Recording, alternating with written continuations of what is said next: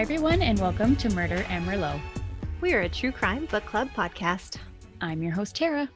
And I'm your host, Michelle. Happy Easter, Michelle. Happy Easter, Tara. Hope you had a good weekend. It was beautiful this weekend. Yes, spring has sprung. Hopefully it stays that way. No more blizzards like we had recently. Oh my gosh, that blizzard on Monday was ridiculous. It was horrible. Not good. Hopefully everybody else had a great Easter and a great long weekend as well. Yes. We're going to keep our chit-chat short and sweet this episode because we have a long one ahead of us here. I think the longest episode we've ever done. And with good reason, let's be honest. Like, there's some things you just can't cut out, so many things. I tried to go back and cut some stuff out, and I'm like, nope, I just can't. It's all relevant. So, yeah, I apologize for missing last week's posting, but I think you guys will understand why after we get through this episode. Yeah. It's a lot. So it's a lot. Sit back, grab the bottle of wine and just not just one glass. You're going to need the bottle. It's a big one. One glass will not do it for this episode. So no. Get ready. Hold on to your butts. Absolutely. But first, we are going to talk about our favorite responses from last episode's Fluff and Stuff question, which was, what is a common misconception about where you live? And I love the answers that we got for this question. And it was also super fun to have Alex and Amy from Small Town, Not Small Minds on our show to help us answer this question. So we hope that you checked out their show. Yeah, they were so fun. Mm-hmm. It was very cool to record with another podcast. It's very interesting. Yes. Yeah. Very, very fun. My favorite response was from Angela on Facebook, a consistent fan and responder. And I love that. So thank you, Angela. She said, whenever I say I live in a small town or in the country out east, I think people right away already think I'm a little strange. One time while traveling internationally, I told a couple I was from Canada, and right away, they assumed that I lived in an igloo in my lifetime. I love it. I've heard that as well. Same. Yeah, or that we ride deer or elk to school, stuff like that. Drive dog sleds. Dog sleds. Yeah. I've heard a lot of good Canadian stuff like that, so love it. I think it's fantastic. Mm-hmm. And Luke, another consistent fan and responder, sent us a message that said, I'm living on Vancouver Island, and I always thought it was just hippie land out here, but I've found a surprising amount of rednecks. That's not rednecks in a hateful way, of course. I mean rednecks as in they like trucks and hunting like myself. Interesting. And I would never have known that there's truck and hunting loving people living on Vancouver Island.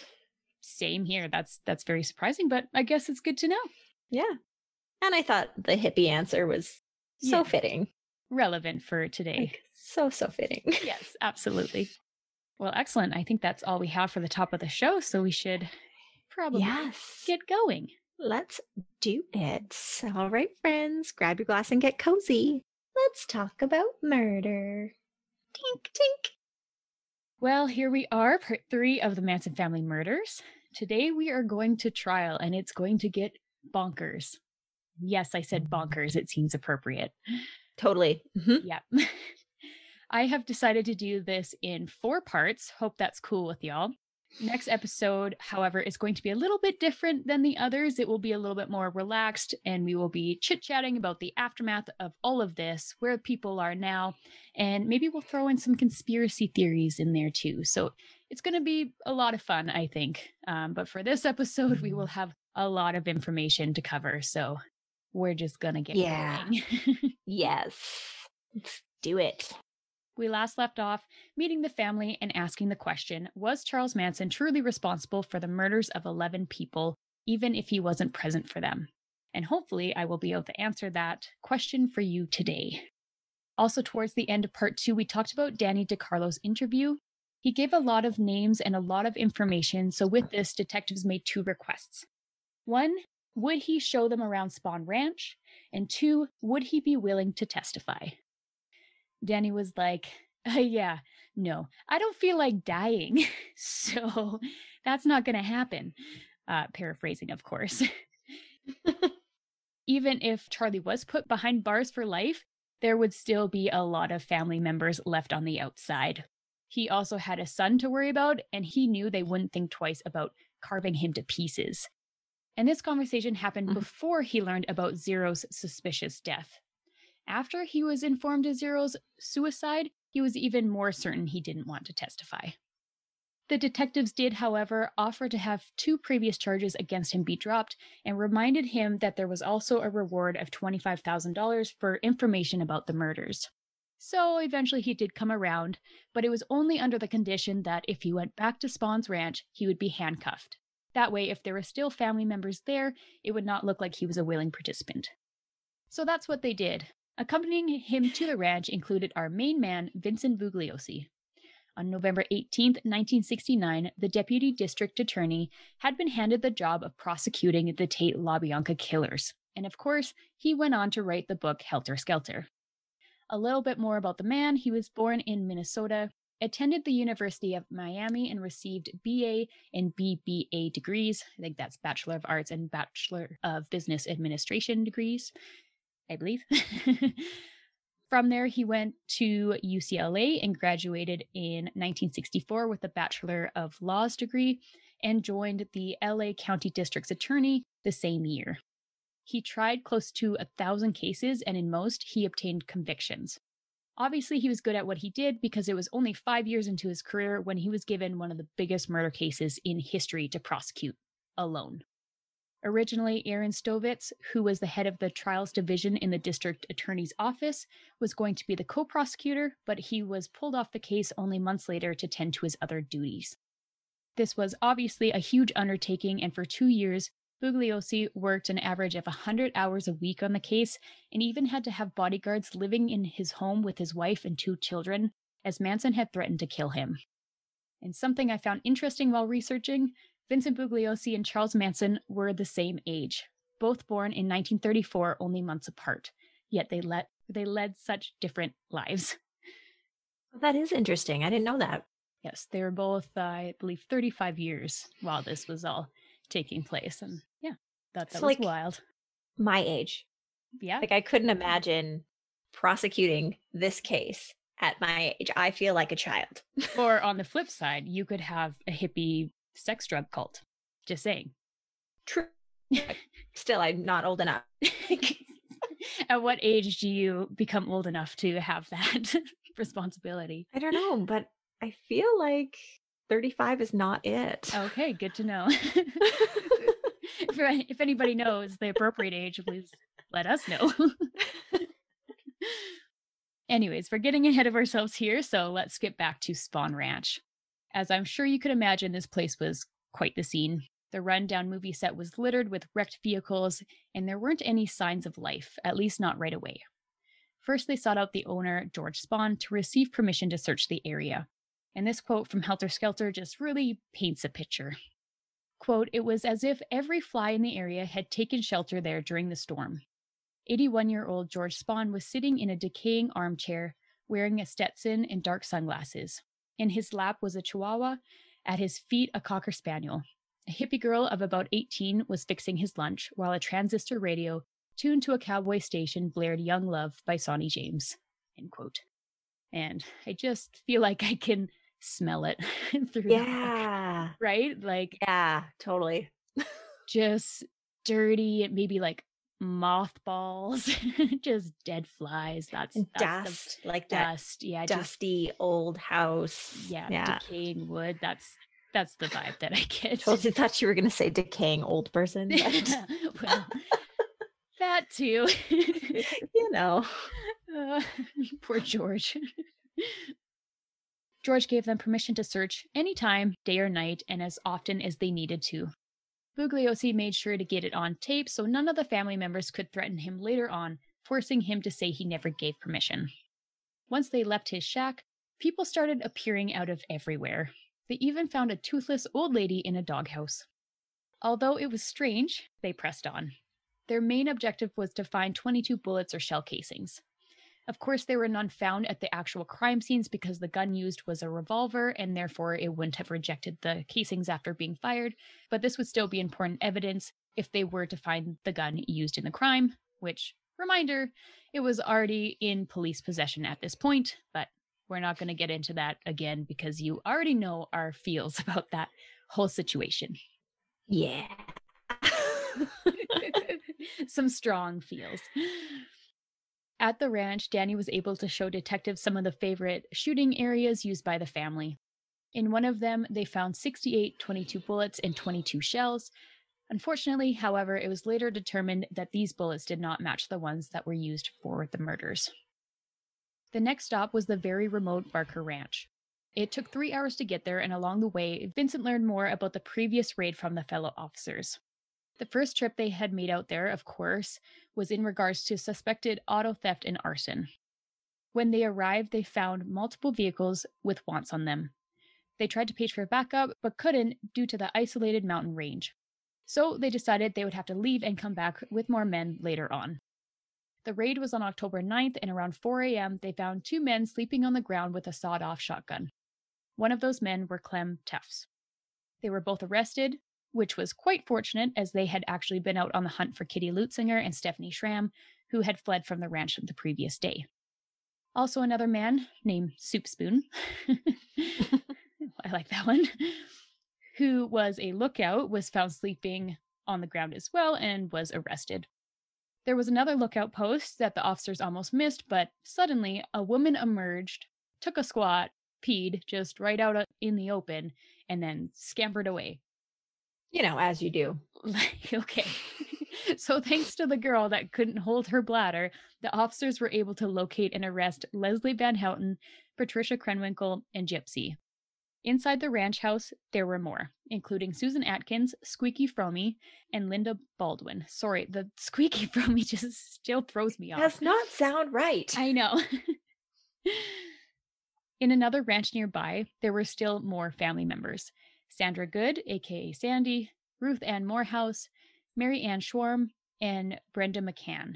And I'm sorry for again throwing a whole bunch of names at you. There are just so many damn people involved in this case. It's insane. So there were a total of 10 females and 3 males arrested in the first Barker raid.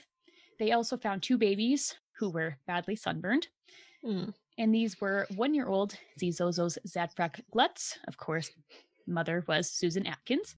And 1-month-old Sunstone Hawk, whose mother was Sandra Good. Those poor kids. Oh, man. Going through life with those names. Right. Like, they must have chosen something else because... Damn. And I mean, at least Sunstone you could shorten to Sunny. Yeah, Sunny would be nice, but... But I can't even say it. Zizozos. Zizozos? Like, what do you call it? Zoe? Zizo. Could be Zoe. Yeah? Yeah. Yeah, poor children. The rest of the search revealed many stolen vehicles, mostly dune buggies, a stolen Ruger 22 single shot, lots of knives, and a lot more sleeping bags than people. With this, they decided to go again another night and catch the rest off guard. On October 12th, they returned and arrested 3 women, one being Diane Lake, and 4 men, the most notable ones being Bruce Davis and Zero, whose true name was John Philip Hott. I don't think I mentioned that in the last episode. And that had been just less than a month before his mysterious death. At first, there was no sign of their leader, Charles Manson, but the search continued. One officer decided to check the house again after the other arrests were made. It was completely dark now, so he only had a candle to light the way. Officer Purcell had lowered the light towards the hand basin and the small cupboard below. And I'm just getting so excited. Look at my face. This is my favorite part of the story. I'm trying like not to look... absolute favorite part. I'm trying not to look at my face because it's making me smile and I can't talk. Anyways, he noticed that the cupboard was partially open and long hair was hanging out of the top. It seemed impossible that a person could get into such a small space, but soon a figure started to emerge. The officers advised the tiny man not to make any false moves, but he was just happy to get out of the cramped cupboard. The space had only measured at 3 by 1.5 by 1.5 feet. Manson, leader of them all, was only 5'2" and a very thin man. Oh, so tiny. Oh, it's so tiny. So It's tiny. just the best picture of him just like unfolding out of this cupboard. Like, Right? oh yeah, here I am. Oh, I need to stretch. Right? And every time I'm just like, how did you get in there in the first part and get the cupboard closed? Like, did you have somebody close it for you? Because otherwise, how would you do that? Right?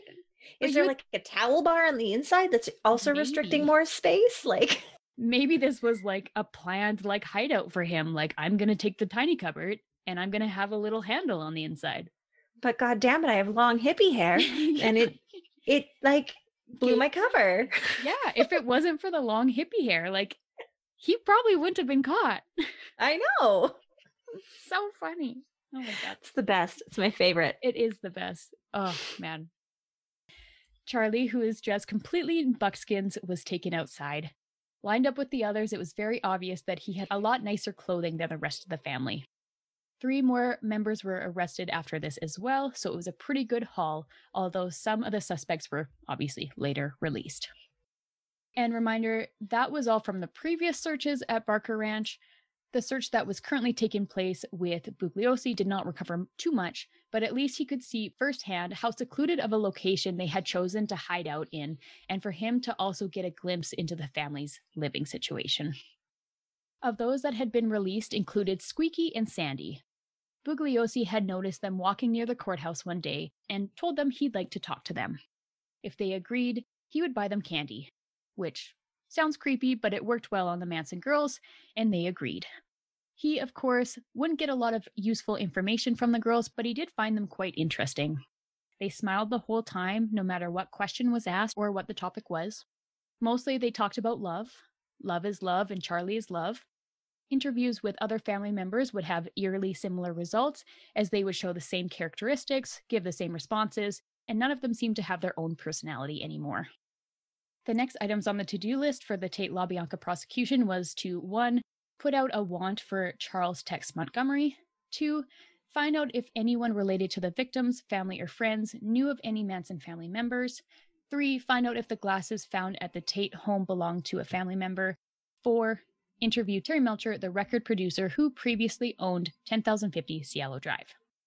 As for Bobby Beausoleil, in regards to the murder of Gary Hinman, the trial was already underway, but on November 26, there was a hung jury, 8-4 for conviction. There would have to be a new trial, and originally it had been given to Bugliosi as well. But later that had changed, which is good, because I mean, one man can only do so much. Right? Like, how did they expect him to do another case on top of that? I don't understand. I have no idea. It's just like, here, take the biggest case you're ever going to handle and have some more. Yeah, exactly. This is fine. It's fine.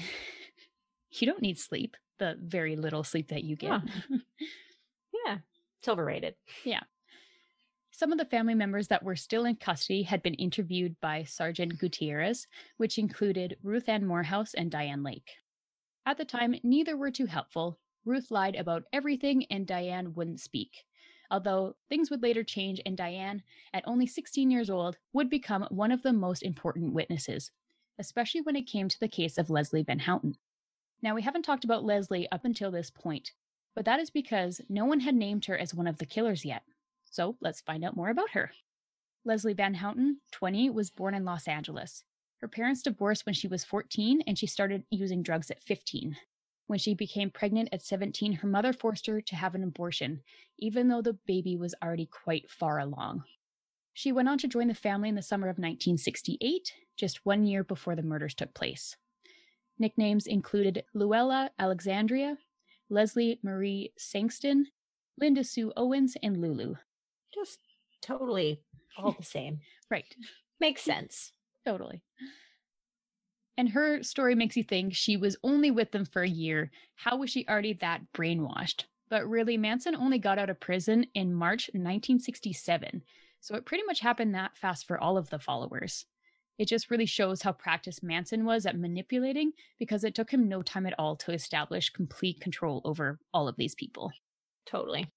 Leslie was next to be interviewed, and she too was incredibly difficult. She was acting like a little girl and avoiding questions. She didn't want to talk about the murders. When asked what she had heard about them, she said, "I'm deaf. I hear nothing." She did like to talk about the family, however, saying, "You couldn't meet a nicer group of people." She got quite the shock, however, when she was informed of Zero's death and that he was playing Russian roulette by himself.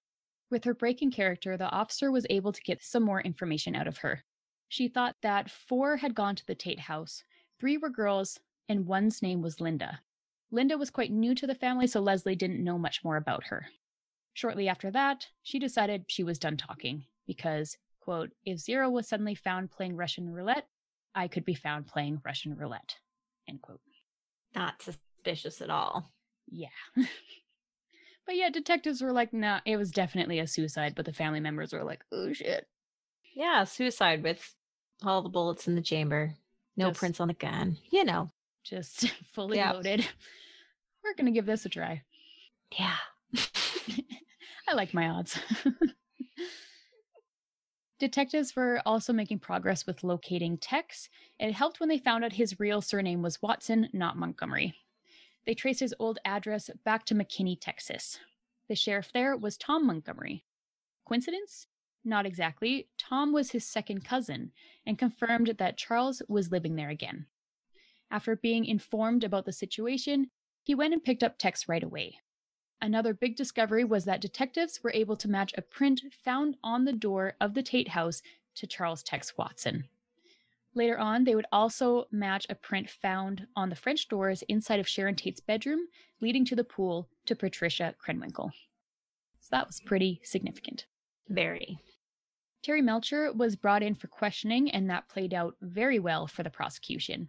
He unknowingly had information that was critical to the case. Melcher was friends with Dennis Wilson. One night, Dennis gave him a ride back to his place, 10,050 Cielo Drive, and Charles Manson tagged along. Although there was no evidence that Manson had gone inside the gate, this still indicates that he had previously been to the Tate residence. Mind-blowing. Yeah. December 1st, 1969, it was announced at a press conference that the Tate and LaBianca cases had been solved. Warrants were issued for the arrests of Charles D. Watson, 24, who was in custody in Texas, Patricia Krenwinkel, 21, who was in custody in Alabama, and Linda Kasabian, age and whereabouts unknown. More were to be named later on, of course.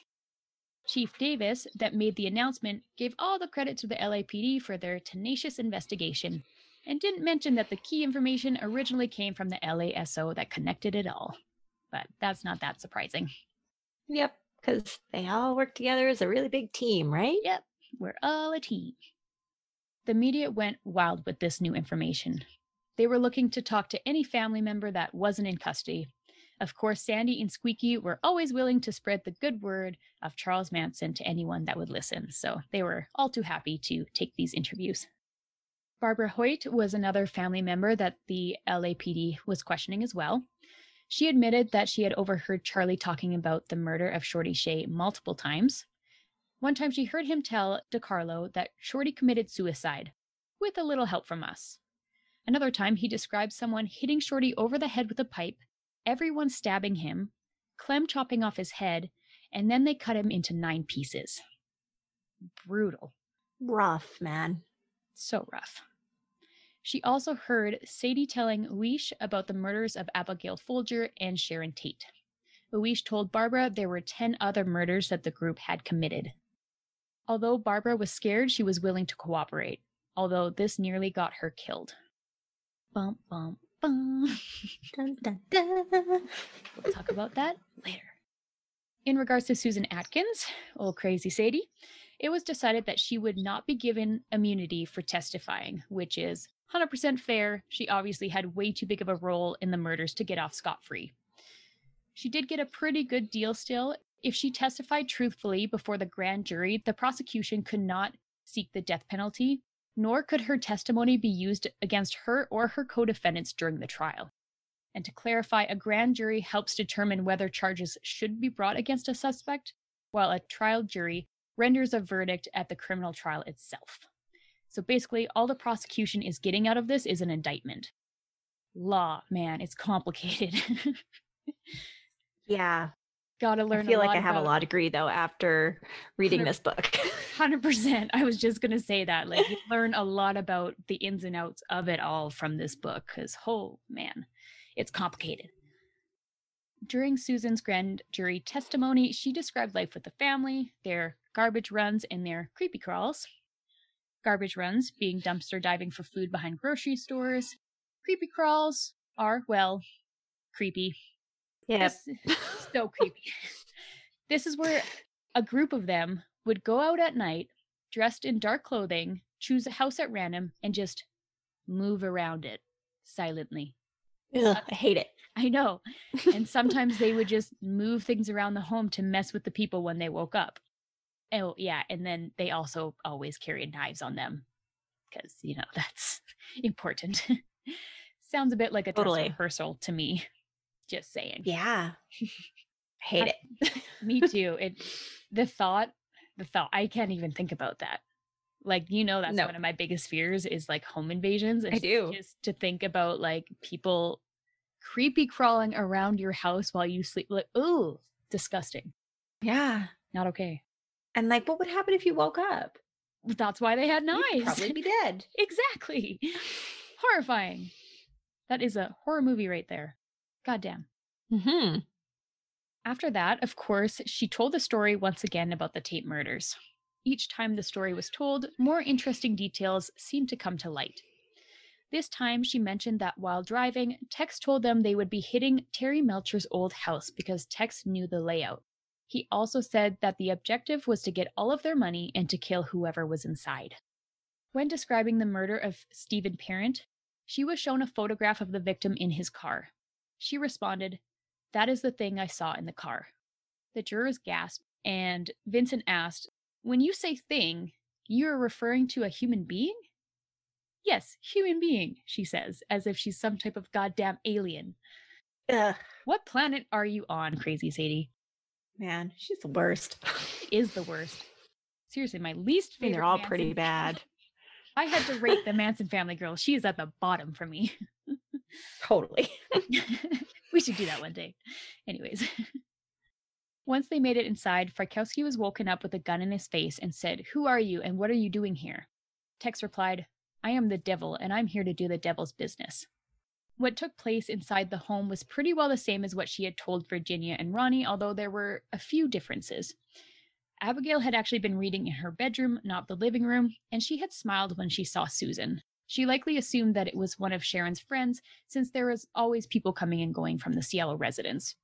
And I only mention that detail because for some reason it has always stood out to me from the book Helter Skelter. Totally. Me too. Just that image of her just like looking up and like smiling like, "Oh, hey, like I'm a nice person." And then to have what happened to her. Not exactly. Okay. It's horrifying. Mm-hmm. She also described the struggle she had with Frykowski, where he pulled her hair and she was blindly stabbing. She claimed that she did not know what she was hitting. Maybe it was a human, maybe it was a chair. She wasn't sure because she had never stabbed a human before, and therefore she didn't know what it felt like. This did not line up with previous stories she had given, as she had admitted during other interviews to stabbing Hinman and to stabbing Frykowski in the legs 3 or 4 times. So she knew exactly what it felt like. Mm-hmm. She also said that even though Tex had told her to kill Sharon, she couldn't. So Tex stabbed her once in the heart. However, we know from the autopsy report that Sharon had been stabbed 16 times, and Susan had told Virginia, "I just kept stabbing her until she stopped screaming." After Sharon had been stabbed, Tex instructed her to write something that will shock the world. So Susan grabbed a towel, dipped it in Sharon's blood, wrote "pig," and tossed the towel to the side. It had landed on Jay Sebring's face, which explained the so-called hood over his head. Once they got back to Spawn Ranch, they told Charlie how it all went down. Tex saying, "Boy, it sure was helter-skelter." Apparently Manson had thought it was all too messy, though, so the next night he rounded the troops again, but this time he was going to show them how it was done. In addition to Tex, Sadie, Katie, and Linda were Manson, Clem, and Leslie. The plan was for them to hit 2 different houses, and Charlie was going to pick them out. The first place they stopped, he noticed pictures of children through the windows, so he decided not to do that house. Although at some point, they may have to kill children as well, he explained. The next place they stopped looked familiar. They had been to this house, occupied by a Harold, for an LSD party. Instead of targeting that house, however, he started walking up the driveway to the neighbor's house and went inside. When he returned, he called for Tex, Katie, and Leslie to go inside. The people were already tied up, and to paint a picture more gruesome than anybody had ever seen. The three were also instructed to hitchhike back to the ranch, and the rest of the group continued on. Charlie had brought back a woman's wallet with him, and then he drove to a predominantly colored area to get rid of it. They stopped at a gas station, and Linda was told to leave it inside the bathroom so someone would find it, use the credit cards, and get pinned for the murder. Although Susan wasn't present for the LaBianca murders, she did hear about them from Patricia Krenwinkel, otherwise known as Katie, in case you get that mixed up like we do. She said Tex took care of the man in the living room, and the girls took Rosemary to the bedroom. Rosemary fought extremely hard for her life and her husband's, all the way up until her death. It was apparently Katie that stabbed a fork into Lino's stomach and carved war into his flesh. The three killers then took a shower in the home and then made themselves something to eat, since, they worked up an appetite. Why is this a thing? Why are people always, eating in crime scenes? It does happen frequently, doesn't it? I know, we just talked about it on the morning news last week. Not last week, 2 weeks ago. Yeah, true. It's so strange. Crime makes you hungry, apparently. Apparently. Pack some snacks. The last thing from Susan's testimony that I will mention is the family's definitions of the words pig and helter-skelter. She admitted that these words were used quite frequently by Charlie. Pig was a word to use to describe the establishment. But you must understand that all words have no meaning to us, and that helter-skelter was explained to me. That makes total sense, right? Yeah. Yeah. Sure. She was asked who explained that to her, and she said, quote, Charlie. I don't even like to say Charlie. I'd like to say the words came from his mouth, that helter-skelter was to be the last war on the face of the earth. It would be all the wars that have ever been fought built on top of the other. Something no man could conceive in his imagination. You can't conceive of what it would be like to see every man judge himself and then take it out on every other man all over the face of the earth. End quote. Just makes so much sense. It's just exhausting being in their brains, honestly. It honestly hurts. Yeah. Yeah. Following this and 4 other witnesses to the grand jury, these indictments were given. Leslie Van Houten, 2 counts of murder and 1 count of conspiracy to commit murder. Charles Manson, Charles Watson, Patricia Krenwinkel, Susan Atkins, and Linda Kasabian, 7 counts of murder and 1 count of conspiracy to commit murder. It wasn't too long after that. Rosemary LaBianca's wallet was found in a gas station bathroom. However, it had been placed inside the toilet tank, and this is why it hadn't been discovered sooner. This evidence supported Susan's story. On December 11th, Manson was brought in before Judge William Keene, wearing his spiffy buckskin outfit as usual. Keene appointed public defender Paul Fitzgerald to represent Manson. On December 16th, Susan Atkins was brought in before Judge Keene and pleaded not guilty to all 8 counts of the indictment.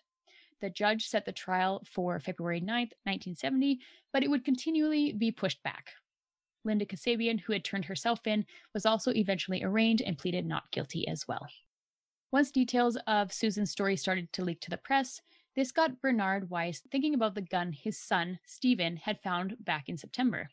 He knew it just had to be the gun used in the Tate murders. He phoned the Valley Service Division of the LAPD that had retrieved the gun to inform them. The detective was like, yeah, we'll look into that, but they never called him back. So then he called the LAPD homicide. They told him they don't keep guns for that long, and they had probably already thrown it into the ocean. After an argument with this officer, they hung up on each other.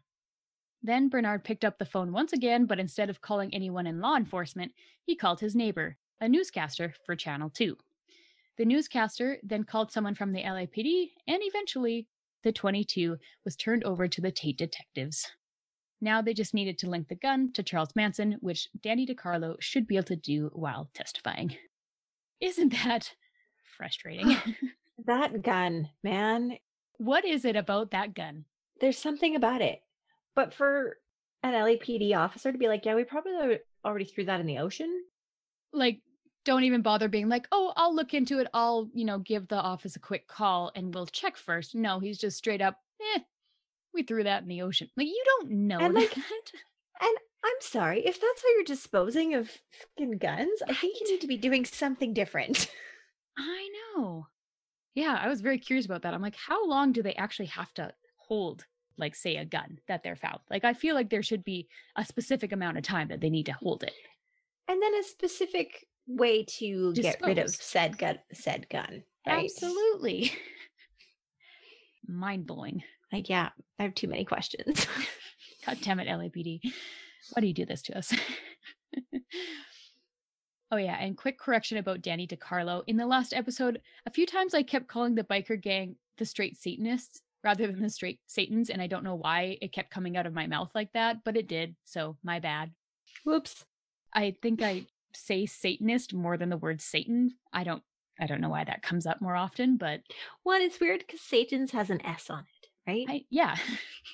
Sure. Most Satanists... Yeah. It makes sense to me why you mess it up. It's all good.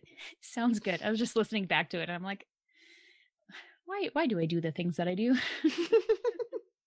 I don't understand. On December 17th, Manson appeared before Judge Keene again, this time requesting the dismissal of his public defender as he wanted to represent himself. Classic. The judge was not convinced that this would be a good idea or that he was competent to do so, but he said he would consider it. The Manson girls also started requesting their public defenders to be dismissed as well. It was clear that Charlie was getting messages to them and that the end goal was for him to run the entire defense himself. Eventually, Manson was allowed to be his own lawyer, but fortunately, that didn't last very long. Thank goodness. No kidding. While Charlie was trying desperately to control the family from behind bars, his hold started to slip on Diane Lake. When previously interviewed, she refused to talk, but now she started to open up.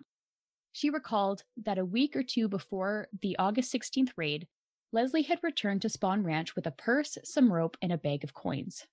Leslie then burned the purse. That night, there had also been someone knocking on the door looking for Leslie. She explained that the man had given her a ride back from Griffith Park, and she didn't want to talk to him. Griffith Park happens to border Los Feliz, where the LaBiancas lived. The coins were interesting to detectives, as they knew Lino had a coin collection. Weeks later, Leslie told Diane more about that night. The murders she was involved with did happen near Griffith Park. There was a boat in the driveway. She had stabbed someone that was already dead. They had written on the door and the refrigerator with blood, and that she had wiped down the place so there would be no prints. Prior to this, the only evidence that linked Leslie to the LaBianca murders was the testimony given by Susan Atkins, but of course, they couldn't use that without independent cooperation. Diane was the key. However, there was some concerns as she was emotionally disturbed and had occasional LSD flashbacks. It wasn't clear if she would be able to testify, and she had been sent to Patton State Hospital for treatment. Fortunately, before the trial took place, staff psychologists determined her problems were emotional, not mental, and she would be fit to testify at trial. At this point, Charlie and the girls were feeling pretty confident that there was no case against them. Leslie wrote to her parents that even if she was convicted, she would be out in 7 years. And to that, I just have to laugh, because if you listen to our morning news episodes, you'll know why. I literally just smiled because I was like, yeah, that didn't work out for you, Leslie. Nope, not quite. We're what, like 50 years later? Okay. Mm-hmm. One of the most important aspects that the prosecution had to establish was Manson's control over the family. Without a significant amount of evidence to support this, it would seem very unlikely that one man could convince a group of followers to kill multiple people at random without hesitation. Although Charlie did dominate the family, he would often give suggestions rather than commands, so this wasn't the easiest task. Of course, anytime a suggestion was given, it wasn't actually optional, but he made others feel as though they were choosing to do the task rather than being forced to. Diane often explains in her book that the girls needed to learn what Charlie wanted done without him saying anything. If she read his needs wrong, she would get struck, so it was important that they learned fast. Manson's co-defendants helped make it very clear that he had all of the control over them. For example, when Leslie's attorney requested a court-appointed psychiatrist examine his client, Charlie didn't like that, and once again got the word to Leslie to request her attorney be replaced. Her attorney opposed this and said, quote, "This girl will do anything that Charles Manson or any member of the so-called Manson family says. This girl has no will left of her own. Because of this hold that Charles Manson and the family has over her, she doesn't care whether she is tried together and gets the gas chamber. She just wants to be with the family." End quote. Pretty significant for the defending attorney to say. Yeah. It's not looking good for her. No. Other examples of Charlie's control prior to the murders taking place included orchestrating orgies, deciding who would go together and what they would do, giving out LSD to the group, deciding how much each person would get and giving himself less so he could still be in control. And he always placed himself above others, literally. When they ate meals or he gave his sermons, he would be sitting on top of a large rock, while the rest of the family sat in a circle around him. Charlie's sermons, teachings, bullshit, whatever you want to call it, always included quotes from the Bible and the Beatles. He believed that the Beatles were speaking to him through the music, especially in the White Album, about what was going to go down. What was coming down was Helter Skelter, of course. And I know I've mentioned the idea of Helter Skelter multiple times, but I want to explain the whole concept here. It's not just a war to end all wars, it was specifically a race war. Charles believed that the Black community was going to revolt and kill all the white people. There would be mass hysteria, and the cops in the establishment wouldn't know what to do, and the Black man would take over. Meanwhile, the chosen family will be hiding out in a bottomless pit in Death Valley. Inside this cave is a golden city where there is a river of milk and honey and fruit trees with 12 different types of fruit. It is always light down there, and it is not too hot and not too cold. Then they would grow the family to reach 144,000 people. By that time, the Black man would have figured out that since they had never been in control before, they wouldn't know what they were doing, and that is when Charlie and the family would emerge out of the desert and take control. Very specific. Again, it is exhausting to understand how these people think. The family even made a mural of Helter Skelter at Spawn Ranch, which is obviously significant for the prosecution to further link this idea to the group. What the song Helter Skelter actually refers to is a fairground attraction in the UK that looks like a lighthouse, but has a slide that winds around it. But yeah, race war, same thing. Absolutely the same. Yes. I can totally see the connection there. On January 16th, Manson, the shit disturber that he was, appeared before Judge Dell and filed a habeas corpus motion. This motion claimed that the sheriff was depriving Manson Christ, that is what he called himself in prison, was Manson Christ, of his spiritual, mental, and physical liberty in an unconstitutional manner, not in harmony with man's or God's law, and he asked that he be released. So basically, Charlie decided he didn't like his living conditions, and that should be enough for him to just be let out. Like, yeah, my bed's not very comfy, and I'm not allowed to run a hippie drug sex cult in here, so I think I'm gonna bounce. Like, if that was that easy. Right. Like, what would be the point of any of this? I just really don't like prisons, so I'm out. I appreciate that you guys gave me a bed and some food, but I just really don't like the vibes in here. So I would really prefer to live in the dirty desert that I was living in before. Yes. So bye. Bye-bye. Okay, Charlie. You do you, I guess. You do you. I probably don't have to say this, but that request was denied. He then went on to complain he wasn't allowed to interview his co-defendants or other family members such as Bobby Beausoleil. No shit. I wonder why. I cannot see how that would go wrong in any way. No, these people that are under your control, we'll just let you talk to them. It's fine. Right? Yeah, exactly. Yeah. The audacity. Charlie. Oh man, it's comical how like his thoughts is just like, how do you think this is logical at all? And that you're going to get away with it. Like you're going to be like, yeah, I'm out. And the judge is going to say, yeah, sure. I agree with you. Your living conditions suck. Yeah. See ya. Have a nice day. Oh boy. Along with establishing Manson's control, the prosecution also had to make the motive, Helter Skelter, believable, which would not be the easiest task as it was far from conventional. But bit by bit, Vincent collected statements and witnesses that would support this theory. They also discovered another partial motive, and that was to instill fear into Terry Melcher, as the family believed he had made promises to Charlie that he did not keep. And I never thought that Charlie's music had that significant of a role in all of this until I listened to Diane Lake's audiobook. But after being turned away by Terry Melcher, Charlie really started to change and became a much darker person. It shouldn't have been surprising that his music wouldn't be accepted by the mainstream, but of course, to Charlie and the family, it was shocking. I had read that. I can't remember where I read it, but I had read it before that when he got turned down, that he got crazy and dark. Right. And Manson's music was quite interesting. My favorite interpretation comes from a folk song expert that later listened to Charlie's tapes. His notes say, quote, "Somewhere along the line, Manson has picked up a pretty good guitar beat. Nothing original about his music. But the lyrics are something else.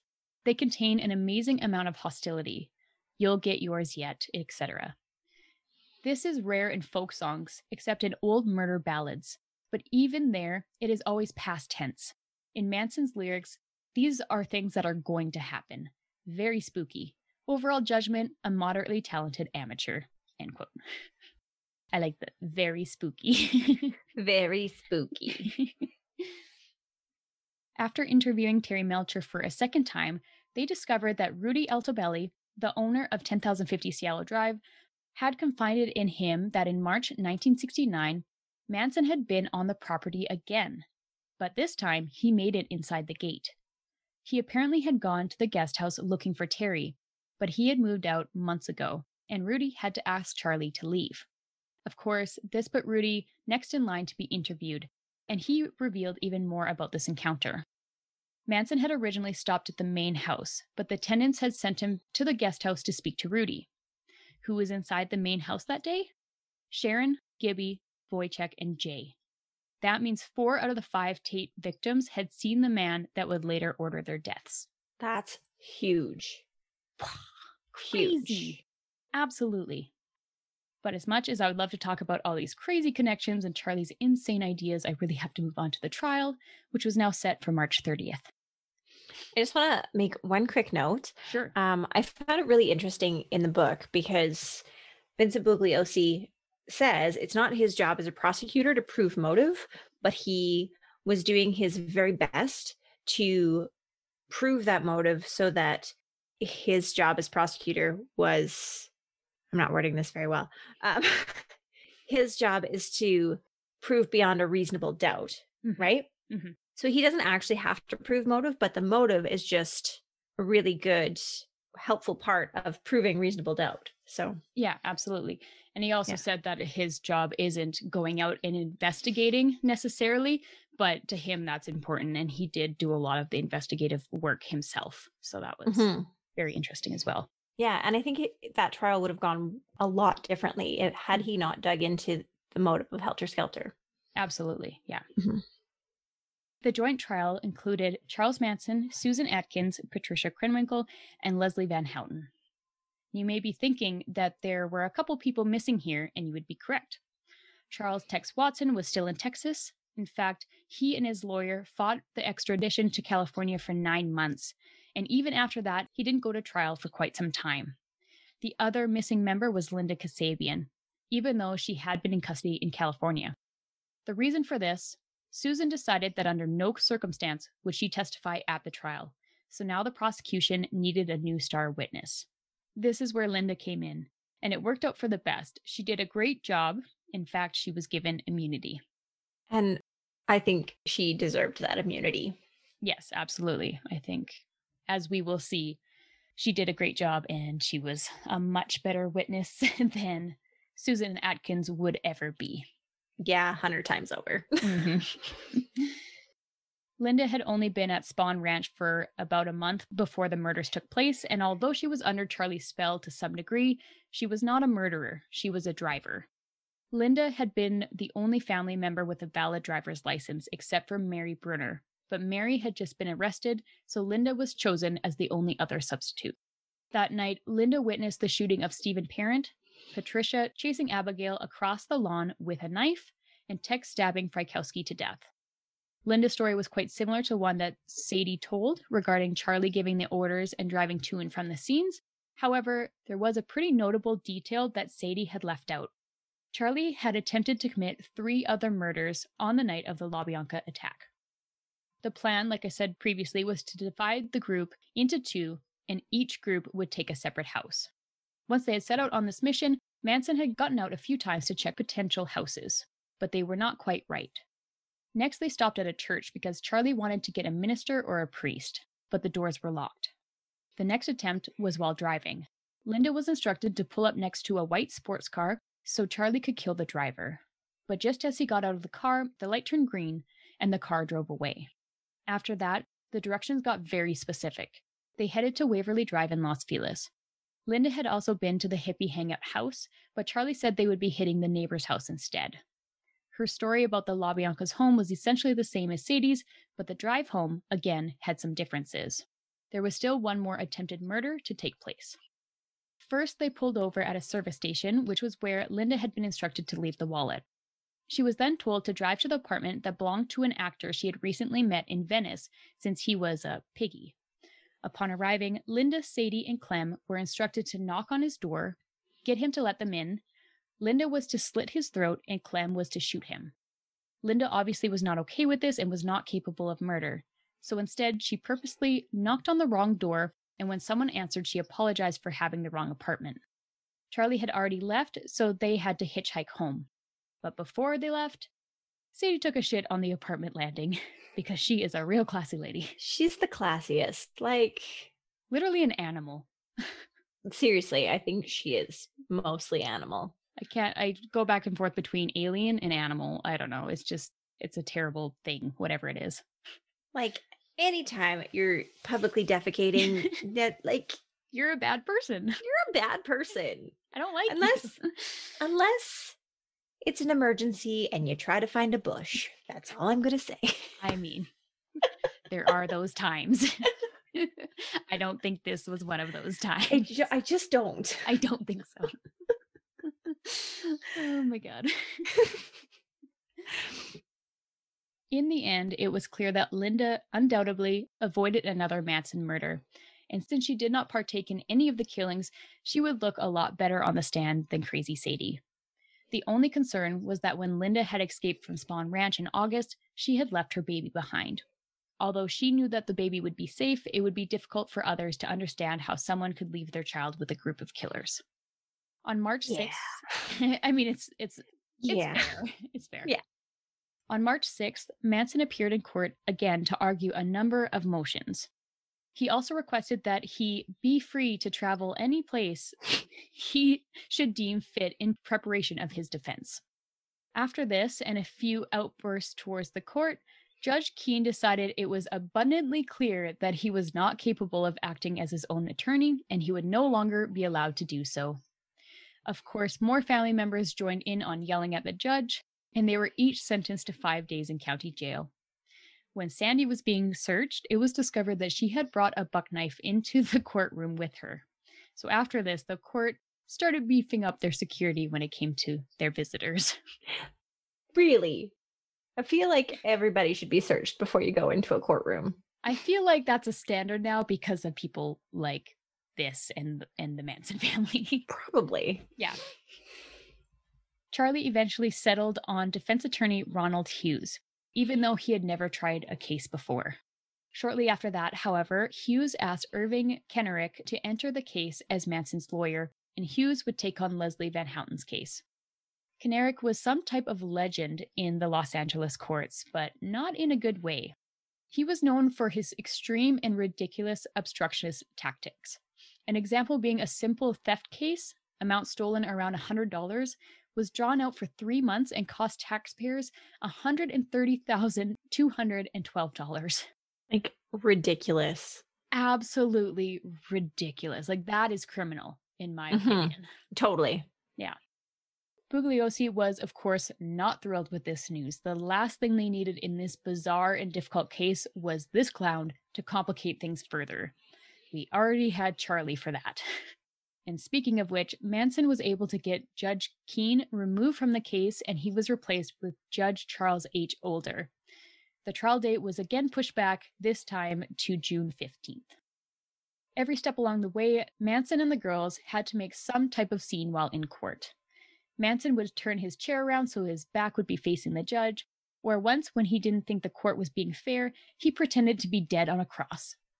The girls copied the crucifixion pose, and a scuffle broke out between Manson and a deputy.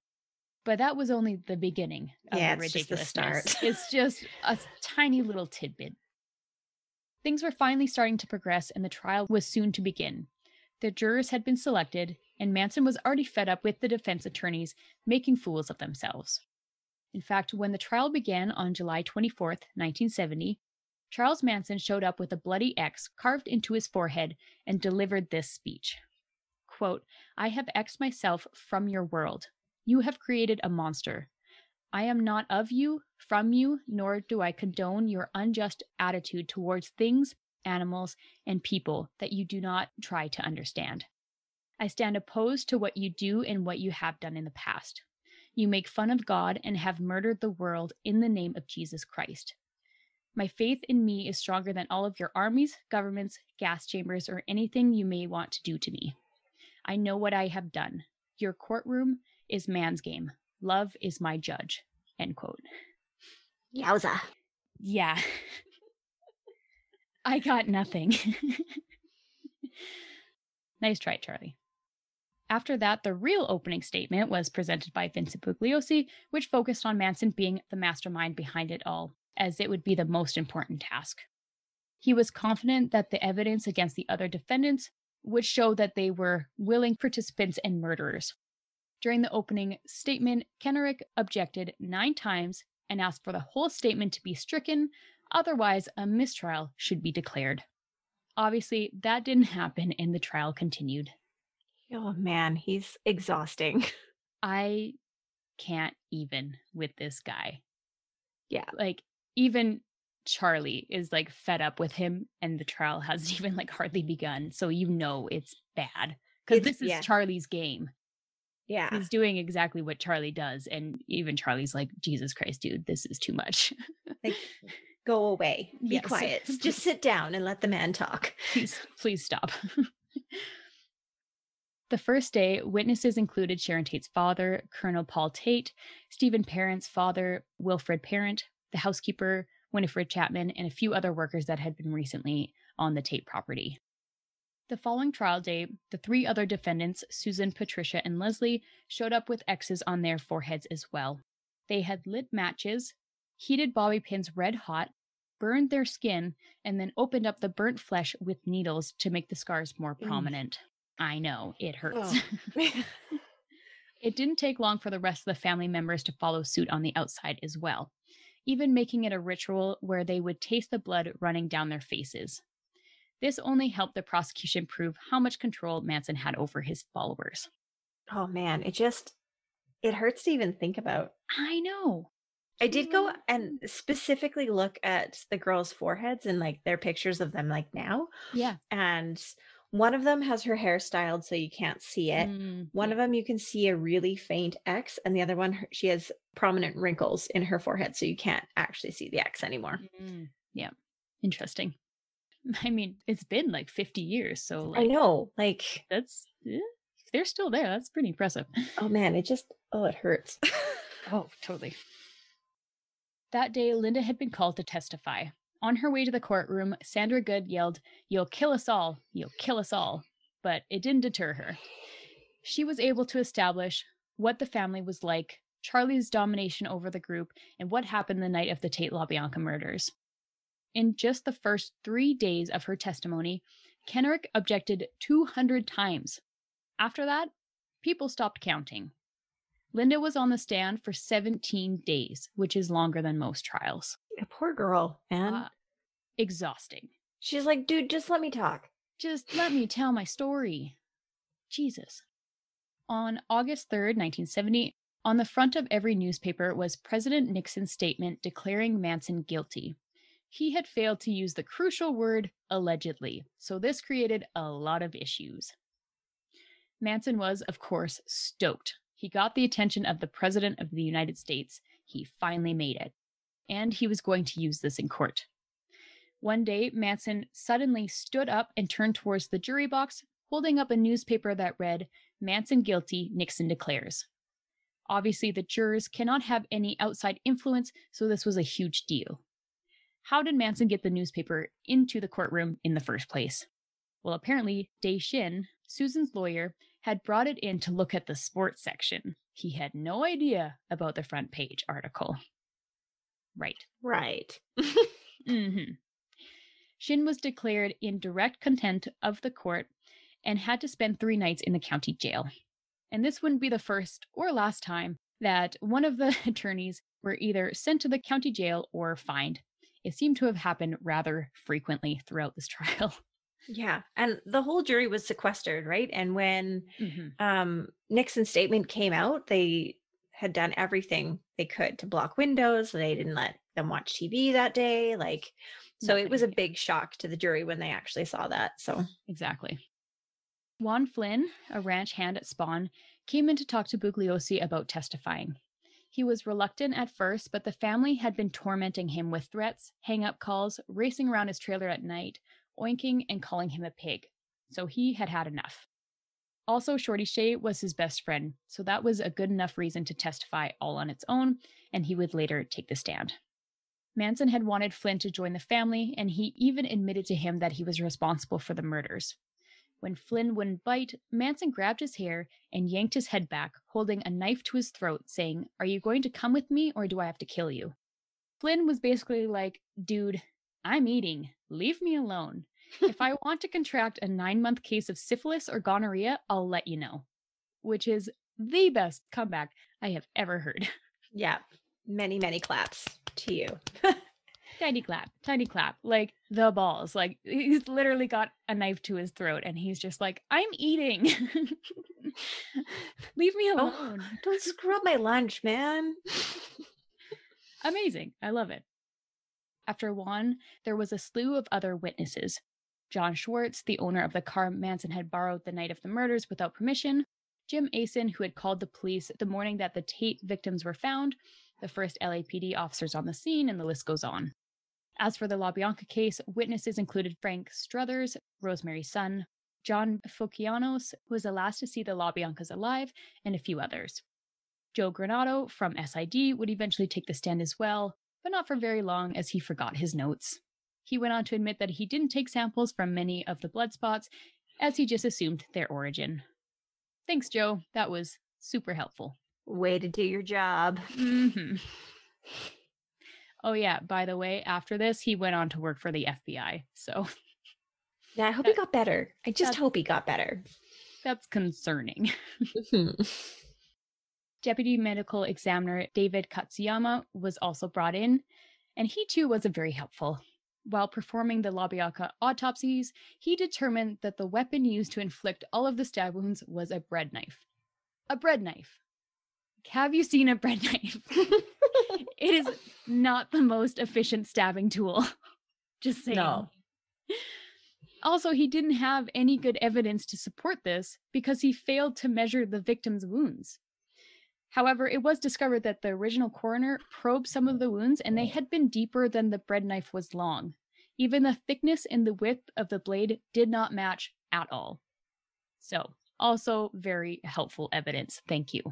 Yes. Way to do your job. Right.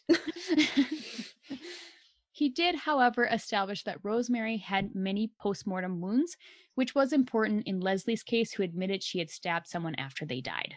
So he did do one thing. Yes. So he did half his job. Right. There were so many others that testified, I really can't get into it all, but other significant witnesses included Diane Lake, Rudy Altobelli, Terry Melcher, Danny DiCarlo, and Barbara Hoyt. As for Barbara, it was lucky she was able to make it to the witness stand at all. Fellow family members Gypsy, Squeaky, Clem, and Awish had taken her on a trip to Hawaii where they would try to convince her not to testify. If this plan failed, however, they were going to kill her. Before returning to California, Barbara was fed a hamburger that contained 10 hits of LSD. She was hospitalized, but she survived. Now she was more willing to testify than ever. She did a great job on the stand and supported Linda's story and provided compelling evidence about Manson's involvement. Crazy. I know. Poor girl. Just one of the many, attempted murders or other murders that happened during this trial, but I will talk about more of those in the next part. Yes. Manson and the family continued to cause disruptions throughout the entire trial. Charles was angry with his defense attorney and did not want to be judged by what Kenrick said or did. The followers that were on the outside, when they weren't attempting other murders, held vigils outside the courthouse. They had to remain outside because of their constant interruptions during the trial, so they decided they would set up camp and wait for their brothers and sisters to be set free. Waiting for a long time, just saying. Yeah. Spoiler. They slept in the bushes, had X's in their foreheads, and wore sheathed hunting knives, so it was quite the sight. Yeah. Sandy and two males once even approached Vincent Bugliosi after he left the courthouse. He told her that he was disappointed by what she had done to Barbara. Sandy's response was to start playing with her buck knife. Vincent walked away, but they followed. Eventually, he had to turn around and confront them, telling the men if they followed him one more time, he would deck them on the spot, which I love. Yes. He's not taking their shit. I love it. No, which you can't, or else I think you would be dead. Yeah, absolutely. Not long after this, Charlie told one of the bailiffs, quote, "I'm going to have Bugliosi and the judge killed." Judge Older had already been under protection at this point, but now Bugliosi was assigned a bodyguard for the rest of the trial. One of the most memorable outbursts that happened during the trial was when Charlie was arguing with the judge, once again, about how he was using the courtroom to kill him. The court advised him, "If you don't stop, I will have to have you removed." Manson replied, "I will have to have you removed if you don't stop. I have a little system of my own." So sassy, by the way. Right? With this, he clutched his pencil in his right hand and suddenly leaped over the counsel's table towards the judge. The bailiff acted fast and leaped onto Manson's back, and then two other deputies joined. He was pinned and then was taken away to lock up, during which he yelled, "In the name of Christian justice, someone should cut your head off." So that looks real good on you, Charlie. Keeping it classy there, Mr. Manson. Yes. Totally showing your innocence here. And it was like a 10-foot jump. It was insane. He's got some spring, because he doesn't have the length in his body, but he's got the spring. And didn't the bailiff try to recreate it after court that day? I'm sure the bailiff did. And he was like, I've heard I couldn't do it. Yeah. I don't think a lot of humans could. He's just springy, apparently. Yeah. How terrifying. I know. You think you should be safe, as a judge sitting up there, and then a fucking wild-haired crazy man tries to stab you with a pencil. And then after that, it was rumored that Judge Older just carried some heat with him. Yeah. When he came to court. Oh, I would have. There's a pistol under those robes. Yeah. Lots of room to carry under those robes. The other defendants had to be removed as well, as they all stood up and started chanting something in Latin. Good times. So freaking weird, man. So weird. But I think Vincent said in the book that he was just honestly, at this point, that didn't even surprise me. That just was oh, okay, that's happening now. Crazy shit just happens so often. They just got numb to it all. Imagine just being on that jury, though. You're like, what's going to happen today? Right? It's always interesting, unless Kenrick decides that nobody's allowed to talk. Exactly. Yeah, then it's real boring. Finally, 22 weeks after the trial had started, the prosecution rested their case. Surprisingly, the defense did as well. They were simply relying on their argument that the prosecution did not prove the guilt of the co-defendants, which is a ballsy move. Yeah. With this, though, the three girls decided they wanted to testify. It seemed as though their plan was to take full responsibility for the murders and prove Manson was not involved. Manson at this time did not want to testify. However, the following day he surprised everyone. He did want to testify, and he wanted to do it before all of the others. The judge allowed it, although it would not be in the presence of the jury. Not surprisingly, Manson talked for hours. He spoke of his incarceration growing up, the ranch, the evidence, Bugliosi, Helter Skelter, music, the witnesses, and much, much more. When he was done, he told the other defendants, "You don't have to testify now," so they didn't. After this, the attorneys were given 10 days in order to prepare their jury instructions and arguments. Ronald Hughes was looking forward to this as he was convinced he could win Leslie an acquittal. Unfortunately, he wouldn't be able to do that because he never showed up when court resumed on November 30th. He had apparently gone camping over the weekend and no one had heard from him the day prior. And no one would ever hear from him again.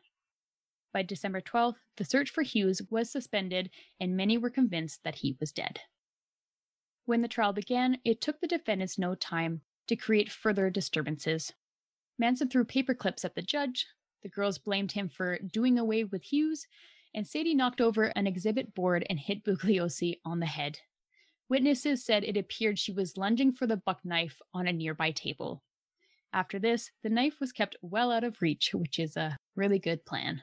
Yeah, those shouldn't be out in the open. Nope, not around the family. They love their buck knives. Another time, shortly after this, when Sadie was being escorted out of the court, she kicked a female deputy in the leg, grabbed Bugliosi's notes, and ripped them in half. Vincent let slip, "You little bitch," under his breath. And of course, the media took this and ran with it.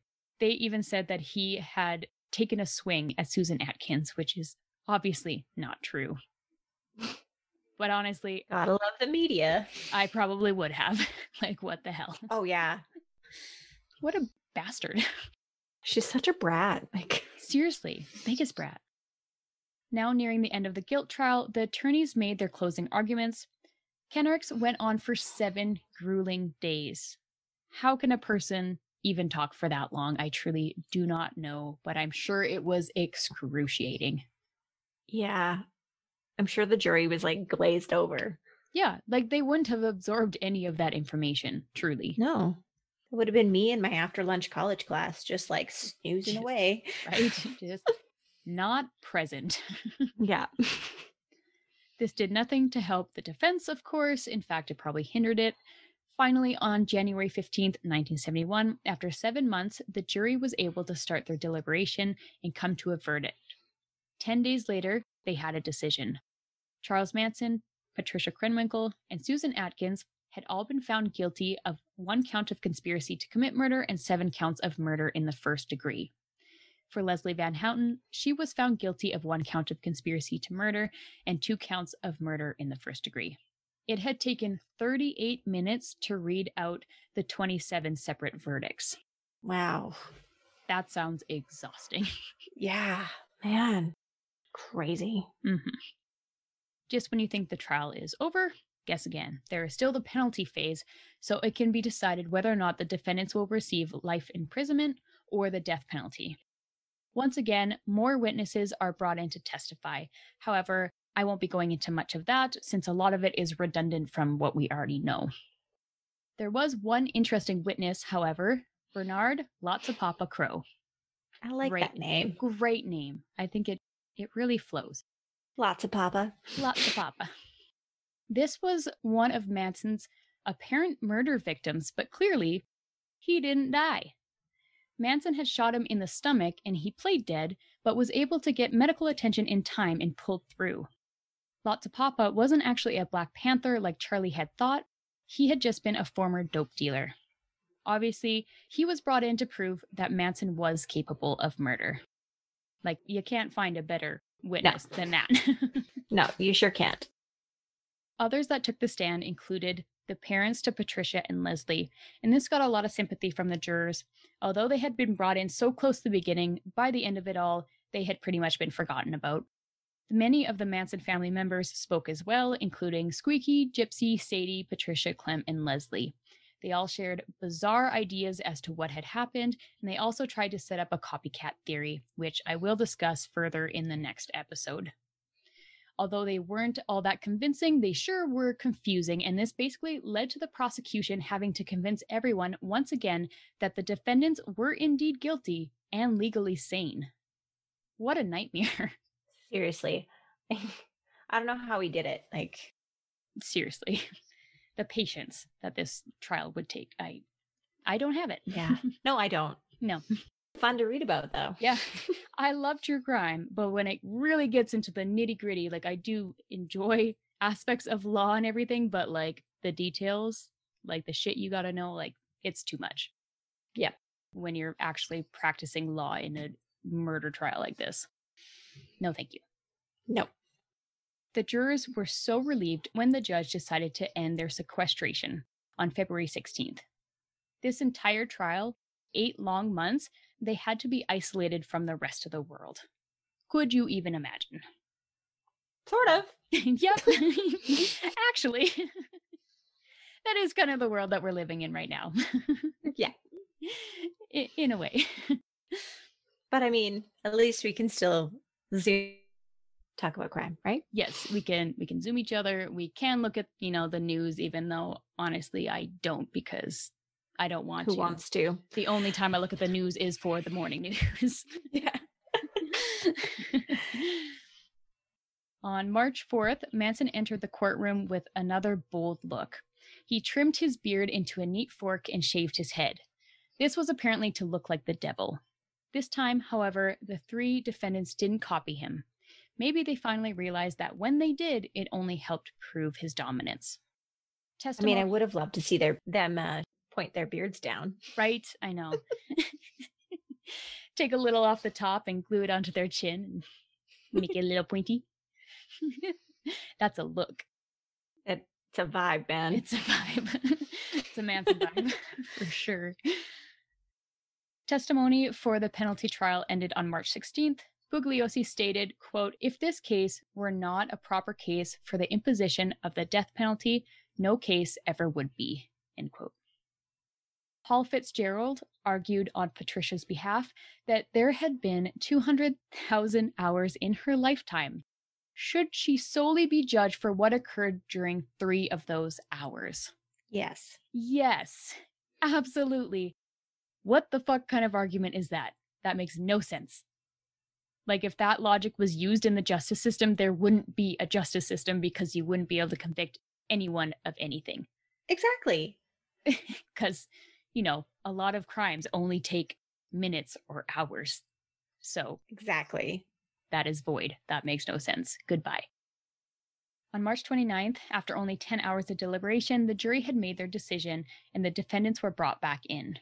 This time, the girls had shaved their heads as well, so I guess they really didn't learn after all, but it was a little too late to make any influence on the jury anyways. Unfortunately, they did miss the opportunity of taking that hair that they shaved off and gluing it to their face, which is too bad. I mean, some of them could have had some really long beards. I mean, Katie, Big Patty. Yeah. Yeah. She had some hair going on, so yeah. Yeah? Yeah. The clerk then read out the verdicts. All 4 defendants would be receiving the death penalty. Most were happy about this. The family, of course, was not. The defendants were yelling, "Better lock your doors and watch your own kids." Sandy, Kathy, and some other girls out on the street had threatened to burn themselves to death with gasoline. But they obviously didn't go through with this. Instead, they shaved their heads as well. So, that's pretty much the same thing. Has absolutely the same effect. Same effect. Right? Fire, baldness. Bald. Like, damn, that lady's bald. Oh my God. Like, no. Crazy. Ugh, ridiculous.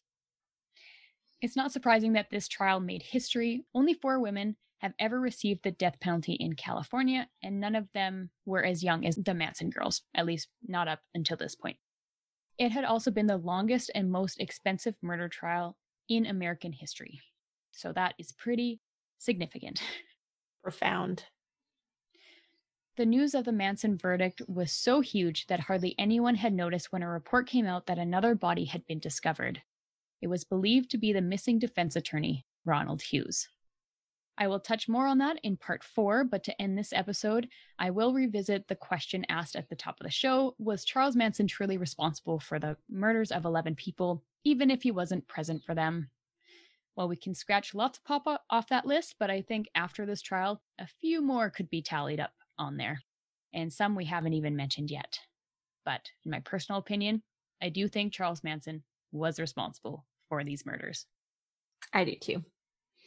I also believe that the other defendants were guilty. 100%. And they were acting in their right mind and they had a choice. Mm-hmm. But they wouldn't have come up with it if it wasn't for Charles. Exactly. They absolutely committed those murders 100%, but it was under the direction of Charles Manson. Like you said, it wouldn't have happened without his command. Yeah. And some of them have histories that say they probably would have done some shady shit in their life. Right. Even if Charles wasn't around, but he was definitely a force. Absolutely. I feel like a lot of their crimes were like petty things like theft or arson, but like I know arson can obviously escalate, but like to commit these vile, brutal murders, I don't think it would have escalated to that point. No. So in the next part, like I mentioned at the top of the show, it will be a little bit more lighthearted. I know this was like a lot of information. First, we'll wrap up what happened with the other trials, such as with Tex Watson, and we'll cover some more suspicious deaths, attempted murders, and some good old conspiracy theories. So hopefully naturally you'll stick around for that because it's going to be super fun. Yeah. Looking forward to it. Yeah, me too. My sources, of course, were Helter Skelter by Vincent Bugliosi and Kurt Gentry, Member of the Family by Diane Lake, and good old Wikipedia. Any final thoughts before we move on? Just that you did a great job. That summarized the trial really well. And yeah, I'm excited to talk about all the other things. Well, I appreciate that because, oh my God, that was a lot of work. And I feel like I still omitted so much information. So obviously, if you want all of the information, you have to read Helter Skelter. Like that's the only way. Yeah. Yeah.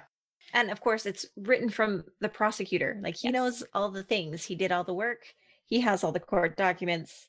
It's very detailed. It is very detailed. Like it's like every single step along the way. It's incredible, honestly. All right. Well, I think I'm ready for some fluff and stuff. What about you?